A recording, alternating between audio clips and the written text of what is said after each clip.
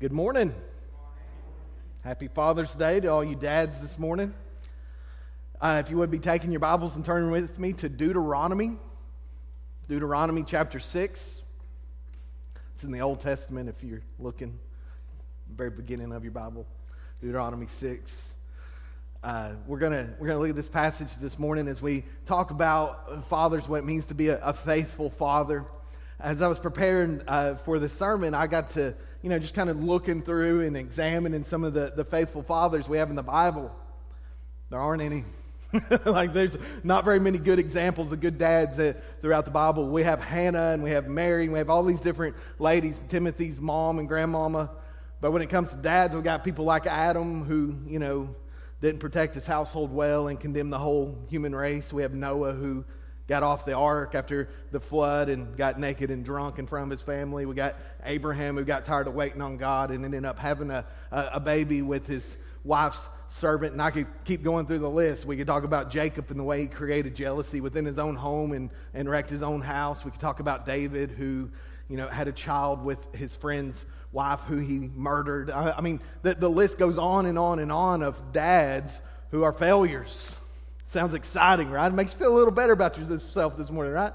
But anyway, I was talking to Crystal about this yesterday. We were just kind of talking through the Bible and how dads are presented. And we talked about the fact that there are no perfect fathers because all fathers are humans. And about that time, our little theologian walked by, Zoe, and she turned around and she said, "Dad, did you just say all fathers are humans?" I said, "Yes." And she said, "What about God? He's perfect." That's exactly my point, Zoe. That's what I'm preaching tomorrow. God the Father is the only perfect father. The rest of us are all failures. Thankfully, God is perfect and God is good. And so I share that with you sort of as a qualifier as we begin to walk through Deuteronomy 6, because I want you to understand as we look at this passage of Scripture and we see what God has called us to be as parents versus who we are, we're going to see a separation. This is the ideal. This is what we're aiming towards.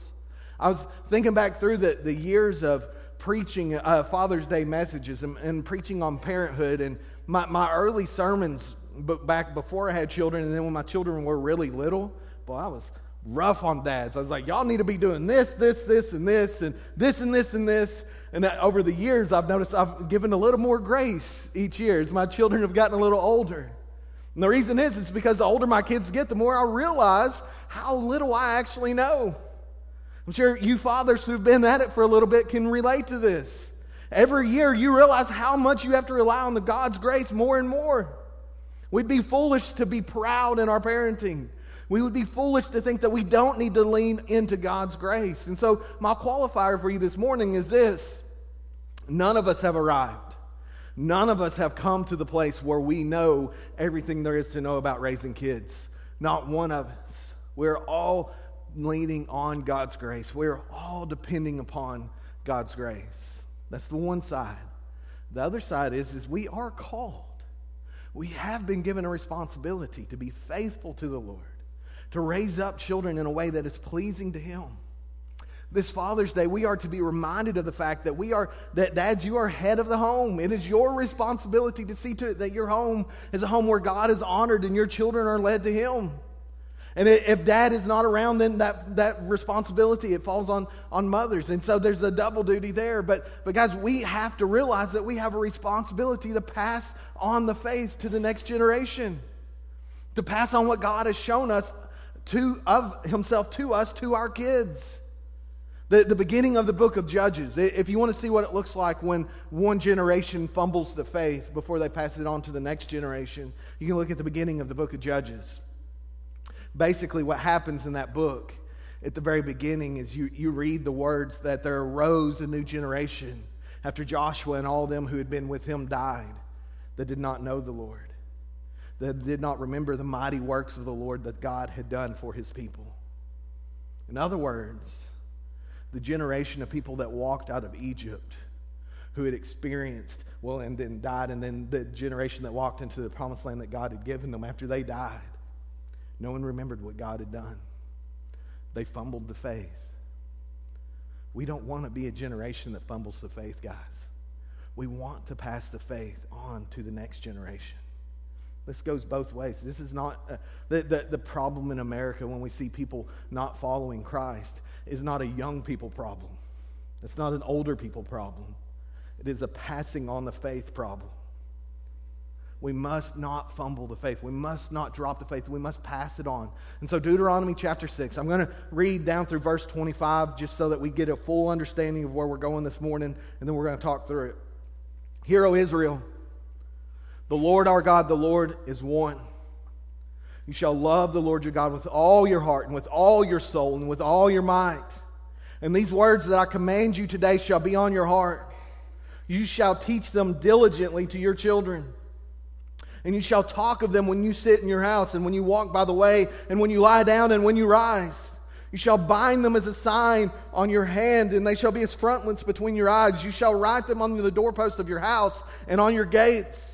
And when the Lord your God brings you into the land that He swore to your fathers, to Abraham, to Isaac, and to Jacob, to give you with great and good cities that you did not build, and houses full of good things that you did not fill, and cisterns that you did not dig, and vineyards and olive trees that you did not plant, and when you eat and are full, then take care lest you forget the Lord who brought you out of the land of Egypt, out of the house of slavery. It is the Lord your God you shall fear. Him you shall serve, and by His name you shall swear.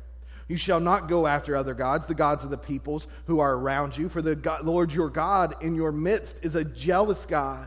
Lest the anger of the Lord your God be kindled against you, and He destroy you from off the face of the earth. You shall not put the Lord your God to the test as you tested Him at Massah. You shall diligently keep the commandments of the Lord your God and His testimonies and His statutes which He has commanded you. And you shall do what is right and good in the sight of the Lord, that it may go well with you, and that you may go in and take possession of the good land that the Lord swore to give to your fathers, by thrusting out all your enemies from before you as the Lord has promised. When your son asks you in time to come, what is the meaning of the testimonies and the statutes and the rules that the Lord our God has commanded you? Then you shall say to your son, we were Pharaoh's slaves in Egypt, and the Lord brought us out of Egypt with a mighty hand. And the Lord showed signs and wonders great and grievous against Egypt and against Pharaoh and all his household before our eyes. And He brought us out from there, that He might bring us in and give us the land that He swore to give to our fathers. And the Lord commanded us to do all these statutes, to fear the Lord our God for our good always, that He may preserve us alive as we are this day. And it will be righteousness for us if we are careful to do all this commandment before the Lord our God, as He has commanded us. Let's pray. Father, I thank you. Thank you for your word. I pray as we look at your word this morning, God, that you would encourage us, those of us who are parents in this place, that you would encourage us to serve you and to worship you through the way that we raise our children. For those of us who are children, Lord, I pray that you would encourage us to honor and obey our parents. And God, for those of us who have already raised our children, God, I pray that you would be with them, God, strengthen them and help them to continue to pour into the next generation and continue to pass the faith on to the next generation. God, we need your help this morning. These are things that we can't do without you. We confess right up front, God, that we don't have the ability, we don't have the strength, we don't have the smarts. All we have is you, Lord. Give us grace. In Jesus' name, amen. So first this morning, I want us to see that we pass on our faith through our relationship with the Lord. And here's what I mean. You can't pass on what you ain't got. Does that make sense? Like you can't give to someone something you don't have. It's kind of hard to do, isn't it? Well, what happens, I think, sometimes is we try to pass the faith on from one generation to the next. So we're trying to pass on something we don't necessarily have ourselves, or at least the firm grasp of it. I remember back in elementary school, we'd go and we'd sing. Y'all remember going and singing in music class, and the music teacher, y'all would sing whatever song. My favorite still is La Cucaracha. You remember singing that song? Anyway, man, I love that song. I love singing about cockroaches for some reason. But anyway, at the end of it, if our class was good, she would give us all a starburst. Do y'all remember how precious that one little starburst was? You hope for the red one, you may get a yellow one. Well, I remember there were some people in our class, surely not me, that were kind of mean. And what they would do is they would eat their Starburst, but then they would very carefully wrap the wrapper back together and make a little square out of the wrapper so it looks like there was still a Starburst in there. Y'all ever see anybody do that? Maybe it's just my class. But then they'd be like, hey, I didn't eat my Starburst. You want my Starburst? And they'd give it to you and you'd get it. And it'd just be a wrapper full of air. I think sometimes as we try to pass on the faith, our faith from the outside looks really good. Looks like there's something in there. But then we open it and it's just air. Here's the problem, guys. Sunday morning, that's really easy to fake. You put on your church clothes, put on your smiley face, make it through 30 minutes to an hour, depending on, how long you're here, or maybe an hour and a half, depending on how many notes that the pastor has, whatever. But you can make it through that time. Then you can go home and go back to the way you were. Your kids see that. And if you're trying to pass on that fake faith without a real relationship with the Lord, it doesn't work. They can see through that. They know that you're just full of hot air. We have to have a right relationship with the Lord. It says here, "Hear, O Israel, the Lord is our God. The Lord is one." What God is calling them to, when they read this passage, this is part of what they would call the Hebrew Shema. This is something they would recite together every time they got together. It was a reminder that their God is unique, that our God is unique. Our God is one. In a world full of polytheistic cultures and religions, there is one true God, and He stands above the rest. He's the only true God. He's the only one that you would encounter of this nature. He's the only one of His kind because He's the only God who is truly true. And what they're being encouraged to do here is have a relationship with the one true God. There's a story a man I read told about how one day he was watching out his window as his son was playing with the boy from down the street. And they were playing, and as boys will do, they began to compare dads, about my dad can whip your dad type of stuff. And they began, and the one boy said, well, my dad knows the principal. And the dad was overhearing this conversation, and he thought, yeah, I bet your dad does know the principal, son. and so they kept going back and forth, and this man's son was like, well, my dad knows the mayor. The other boy said, well, my dad knows the governor. And this man's son said, yeah, well, my dad knows God. And the man that was writing the story said, I went with tears in my eyes and got on my knees and said, God, may it be so that my boy could always say, my dad knows God. Guys, that is passing on the faith. That our children would know that we know the one true God. We do this through prioritizing Him. Verse 5 here, he says, you shall love the Lord your God with all your heart, with all your soul, and with all your might. In other words, every part of our being, all of our affection and our desire, the fullness of all that we are is aimed and directed at making God our treasure. That we would love God with our emotions. That we'd be passionate about Him.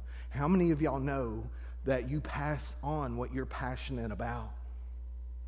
You're going to pass on what you're most passionate about. I mean, I shudder to think what I pass on through my passions. Do your kids think that Arkansas Razorbacks are more important than Jesus based on your passions? Do they see you more broken over financial loss than sin in your life? How are your priorities when it comes to loving the Lord this morning? If we were to ask your kids, what is dad, what is mom most passionate about? What would they say? He says that you love the Lord your God with all your heart, with all your mind, your thinking capacities. What do you spend your time thinking on and studying this morning? Is it the things of the Lord, or is it the things of the world? With all your strength, all your might. What do you put your effort into? The function, one person put it this way. He said, the function of these faculties and capacities in relation to loving God is to demonstrate that every faculty and capacity that we have should display at every moment that God is our supreme treasure. In other words, everything we do should point to the fact that we love the Lord. Should point to the fact that He is priority. Ask yourself this morning, do your children see you as honoring God as your supreme treasure, as your true God, or do they see you chasing idols? Now, we don't chase necessarily things made of wood and gold and silver these days. Maybe sometimes we do chase things made of gold. But for the most part, our idols are much more subtle, aren't they? They're not necessarily named Baal and things like that. They're things that we allow to enter in and take over our minds. An idol is anything that causes your focus to shift from complete dedication to God. Anything that causes your attention and to divert from who God is and what God would have you to pursue. When God no longer is who you are concerned about, but it is rather yourself. Think back over this past week. When you think about your conversations that you had, what did you spend most of your time talking about? Out of the abundance of your heart, your mouth speaks. What was the conversations that you had around your children? If we were to go and ask your children, what does mom and dad talk about most? What would they say? What's most heavy on their hearts? What did they hear you conversing about?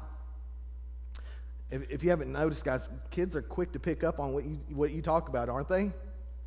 Ask your kid's kindergarten teacher. I bet they know a lot more about you than you think, right? They have a tendency to hear what you say and repeat what you say. What did they hear you talking about? What did they hear about from your conversations that their ambitions, their life should be focused on? Was it the Lord or was it something else? Do they learn from you that God should be priority and should be number one? Or do they learn from you that God is priority as long as nothing else gets in the way? Why should we be shocked when children and young people no longer prioritize the worship of the Lord when we don't? Why should we be blown away by the fact that our kids don't follow after the Lord when we don't? He says here in verse 6, he says, these words which I'm commanded you today shall be on your heart. In other words, they should fill your heart. They should be flowing out of your heart. It's God's word what flows out of your heart. One man said it this way. He said, parents whose hearts are cold and devoid of the word of God cannot properly shepherd their own children's hearts. And what he meant is, if God's word is not what fills us and causes us to act, how can we expect to guide our children to do what they're called to do? Jesus said, why do you say you love me if you don't do what I tell you to do? Knowing God and loving God lead to obeying God. Do you actually obey the word of God in your life, or do you do what is convenient? Do your kids look at you and say, yeah, Dad follows the Lord when it works out in his favor, but he doesn't follow the Lord when it's too hard? If we were to go to your family, if we were to go to your kids and ask, what makes your dad or what makes your mom make decisions, what would they say is your primary way of making decisions? Is it the word of God? Is it prayer? Or is it what's easy and what you want? Or would your family say, no, my family's all about the Lord. It's about following the Lord. Or would they say, well, we make it to church when we don't have anything better to do.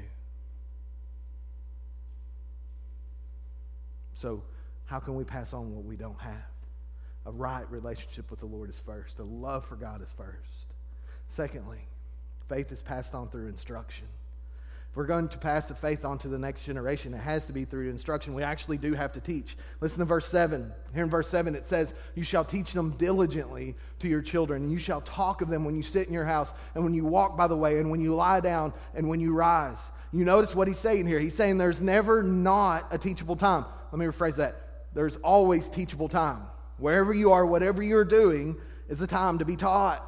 Sometimes we want to overcomplicate things and make it, we're going to have family worship, and only during that time will we talk about the Lord. Well, no, family worship's good and all, but when you're riding down the road, when you're going fishing, when you're watching a movie, whatever you're doing is always a teachable time. It's always a Polaroid moment, always a time to teach them to love the Lord God as you do. Teach them to obey God. Teach them through your example. You notice he says here, diligently. This is not something that's easy. It's not something that happens overnight. Guys, this is day in and day out. We always have our kids around us, and so we always have an opportunity to teach them about who God is. Sometimes we get in our mind that it's the church's job to teach our children about who God is. Now, no, don't get me wrong. We are involved. The church is involved in teaching about who God is, but it's a supplement. It's not primary. No, do you honestly think that 1 to 3 hours a week is going to make as much of a difference as you having your kids the rest of the week? Where do you think the primary influence is going to come from? There is no replacement from a home that is centered on the Word of God. Someone put it this way. He said, God emphasized the importance of parents teaching the Bible to their children. The church or Christian schools cannot be used to escape from this responsibility. Eternal truths are most effectively learned in the loving environment of a God-fearing home. In other words, 6 days a week is a lot more time than one. I know that I'm not real good at math, but 3 hours versus how many ever hours you have, I'm not even going to try and add all those hours up per week, but how many ever waking hours you have with your kids is going to be a far greater influence than anything they're going to get at church. If the only time they ever hear of the Lord is here, we're not doing our job. We must speak to them. And so this is the heart of our problem, I think. I think parents have passed off the duty of training their children in the faith to other people. We can't expect the church to do everything for us. We must work together on this. And so he says here, you shall bind them as a sign on your hand, and they shall be as frontals on your forehead. That sounds interesting, right? So we tattoo it on our hands, and we tie pieces of scripture around our head. I don't think that's what he means here. What he means is, everything you do is about the Word of God. It's something that's constantly on your mouth, or coming out of your mouth. It's something you're constantly doing to teach your kids. Show your kids that the Word of God is always on the tip of your tongue. View every occasion in life as an opportunity to teach them. And he also says this, you shall write them on the doorpost of your house and on your gates. And so when you leave, you remind your kids about God. When you come home, you remind your kids about God. You turn everything into teaching them about who God is. This doesn't mean you're constantly preaching. Doesn't mean you make things weird. It just comes out of a relationship you have with the Lord. You teach them through reminding them. Let me speed up just a little bit. I was sharing with Jonathan, I usually have about 12 pages of notes, and I got 25, so have no fear. We're going to get through this. There's just so many things that we can do as families to raise up the next generation to follow after the Lord. He says this, don't worry, we're going to get on time. I can't. I'm not even going to look at your faces right now because I don't want to see. But I know it's Father's Day. Y'all got places to go, I'm sure. But I want to spend some time here in this passage. It says, then it shall come about when the Lord your God brings you into the land which he swore to your fathers, Abraham, Isaac, and Jacob, to give you, great and splendid cities which you did not build, and houses full of good things. And so he goes through and he lists all these things that they've been given in the Lord. Then verse 12. Verse 12, I want you to see this. This is the important part, guys. This is where that generation that Moses is talking to here missed it. Then take care lest you forget the Lord who brought you out of the land of Egypt, out of the house of slavery. Remember what happens when we are not diligent to remember who God is. We forget. We're very forgetful, aren't we? We're forgetful people. What he's saying is guard yourself so that you don't forget what God has done. What happened was they had a generation where they fumbled the faith and they didn't tell their people, they didn't tell the generation coming up what God had done. So guess what? None of them knew what God had done. It is our job to train the next generation so that they can know what God has done. Tell them what God has done. Answer their questions. There's a story about a young boy who was walking with his dad down the road. And they were passing different stuff. A truck went by and he said, Dad, what kind of truck was that? His dad's like, I don't know, son. They passed a barn. Dad, what do they keep in that barn? I don't know, son. And they passed a guy working a jackhammer. He's like, Dad, what's that guy doing with that jackhammer? I don't know, son. And the boy said, Dad, I'm not bothering you with all these questions, am I? The dad said, well, of course not. How else are you going to learn? And I think sometimes that's what we do with our kids. Rather than actually engaging them and discussing with them the things of the Lord, it's, I don't know, we'll talk about it later. I'm busy right now. I got to check my Facebook or whatever. I got to watch this game, or I got to read this paper, or I got to make this phone call, or I got to make this text, and we never actually take the time to look at our kids face to face and teach them how to converse, but also how to engage the things of God and remind them of what God has done. Look at verse 20. If you want to skip down with me, verse 20. When your son asks you in time to come, what is the meaning of the testimonies and the statutes and the rules that the Lord our God has commanded you? Do you hear what he's saying? He is assuming that God is going to be such a part of their life that their kids are going to say, why we got to go to church all the time? Why are we always talking about God? Why are we always praying? Why are we obeying? Why are we doing these things? Guys, let me ask you, when is the last time your kid said, why do we make God such a big part of our life? If that question's not there, we may want to reconsider the priorities in our life. But we also need to answer. Verse 21, then you shall say to your son, we were Pharaoh's slaves in Egypt, and the Lord brought us out of Egypt with a mighty hand. Do you hear what he's saying? We were slaves, but now we're free. Similar to, I was dead, but now I'm alive. What he's saying is, we ought to live our lives in such a way that our kids say, why do you make such a big deal out of Jesus all the time? And our answer ought to be, I was dead in my sins, but the Lord Jesus saved me, and he redeemed me, and he gave me a new life. We ought to have the relationship with our God. We ought to have the relationship with Christ, that our kids notice it, it affects them, it inconveniences them to the point that they say, what's the deal with all this God stuff? What's the deal with all this Jesus stuff? How come we got to live different than everybody around us? To which we will say, we were slaves, but now we're free. We were dead, but now we're alive. We ought to be people who share the gospel on a regular basis with our kids, instead of those who fumble the faith and leave our kids wondering, well, I guess church is kind of important, but not really. I guess God is kind of important, but not really. Now, as I thought about this passage, and I thought about how important it is to be consistent to the Lord, and how important it is to be faithful to our kids, I was reminded of how far from what God has called me to be and where I am on a regular basis. Like I said earlier, if you're here this morning and you're a dad, if you're here this morning and you're a mom, you're a failure. You have failed on several different levels. If you honestly believe you are the perfect dad or the perfect mom, come talk to me. I want to help you write your book. But the truth is none of us are perfect. We can look back over our life as we raise our kids and see failed step after failed step and say, man, I wish I could have done that different. Man, I wish I knew then what I know now.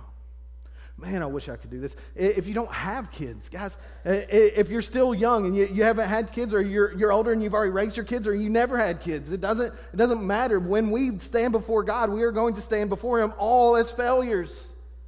We're all going to stand before him as those who have failed to do what he told us to do.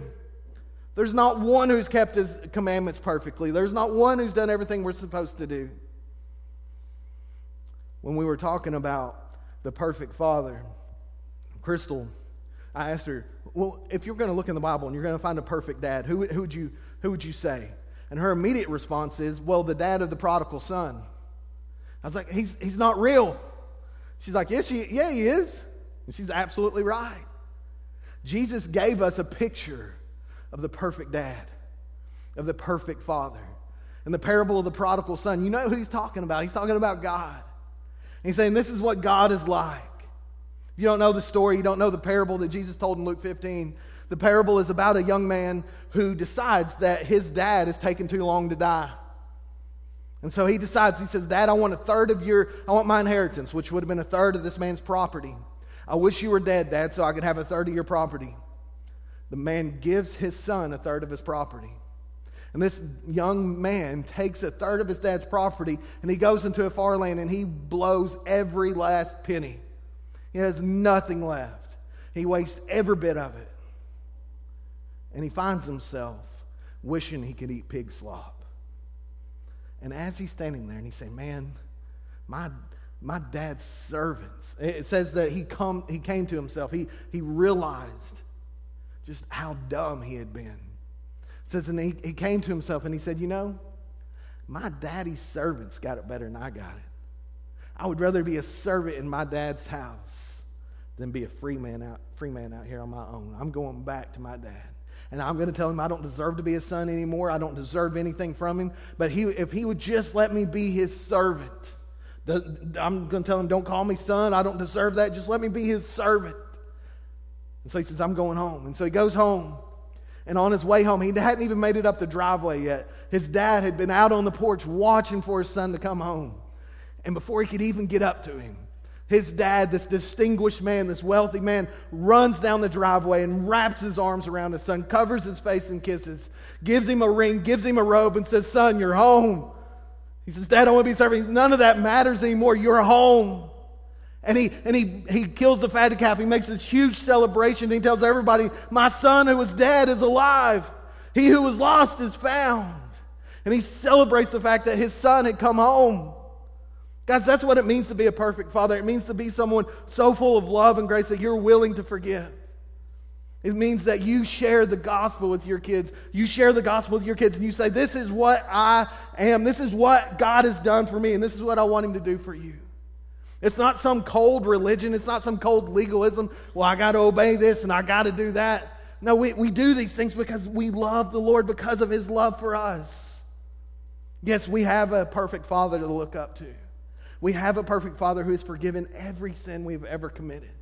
And our job, guys, is not to pass on some cold, dead religion. It's to pass on a relationship we have with the very Son of God, with God the Father himself through the sacrifice that the Son has made for us. If you're here this morning and you're a believer and you've been following after the Lord and you look at your parenting versus what God is calling you to, you say, I've fallen short. That's why Jesus died. He died because you were going to sin as a parent. He died to forgive you of your sins. Ask him to forgive you this morning. Ask your children to forgive you. So don't be so proud that you can't admit that you've made mistakes. Your kids already know that you made mistakes. They already know you gave them empty Starburst packages. They already know that. Be honest with them. Be real with them. Share with them that you need the same mercy and forgiveness that they need. Share with them the gospel through the way that you live your life. Let them know the love that God has shown you and show that love to them. If you've never put your faith in him, you've never trusted on Christ, ask him to save you this morning. You have a perfect father that's calling you home, that's not going to beat you, that's not going to humiliate you. He's simply going to say, come on home. Come and take part in the celebration because he who was lost is found. He who is dead is alive. Let's pray. God, I thank you. God, I thank you for your word. I thank you for the gospel. God, I thank you for Jesus. I thank you, God, that at the end of the day, Lord, it is not up to me. It is all up to you. I thank you, God, that you have shown in your mercy and in your grace willingness to forgive, a willingness to put us in the place you've put us in, God, to save us, to redeem us. Lord, I pray for those who are here this morning who are hurting. God, those parents who can look back and say, man, I messed up so badly. Lord, I pray that you would bring comfort and healing to their hearts, that you would bring mercy to their hearts, that you would bring restoration to those relationships. And Lord, I pray for those here this morning who have been hurt by their parents. God, I pray that you would bring healing to their hearts. God, that you would bring forgiveness to their hearts. Let them know your love. Let them know your grace. God, I pray that any who don't know you, Lord, that you would bring them to know you even this morning. We pray all these things in the name of Jesus. Amen. If you would stand with us, and as you stand,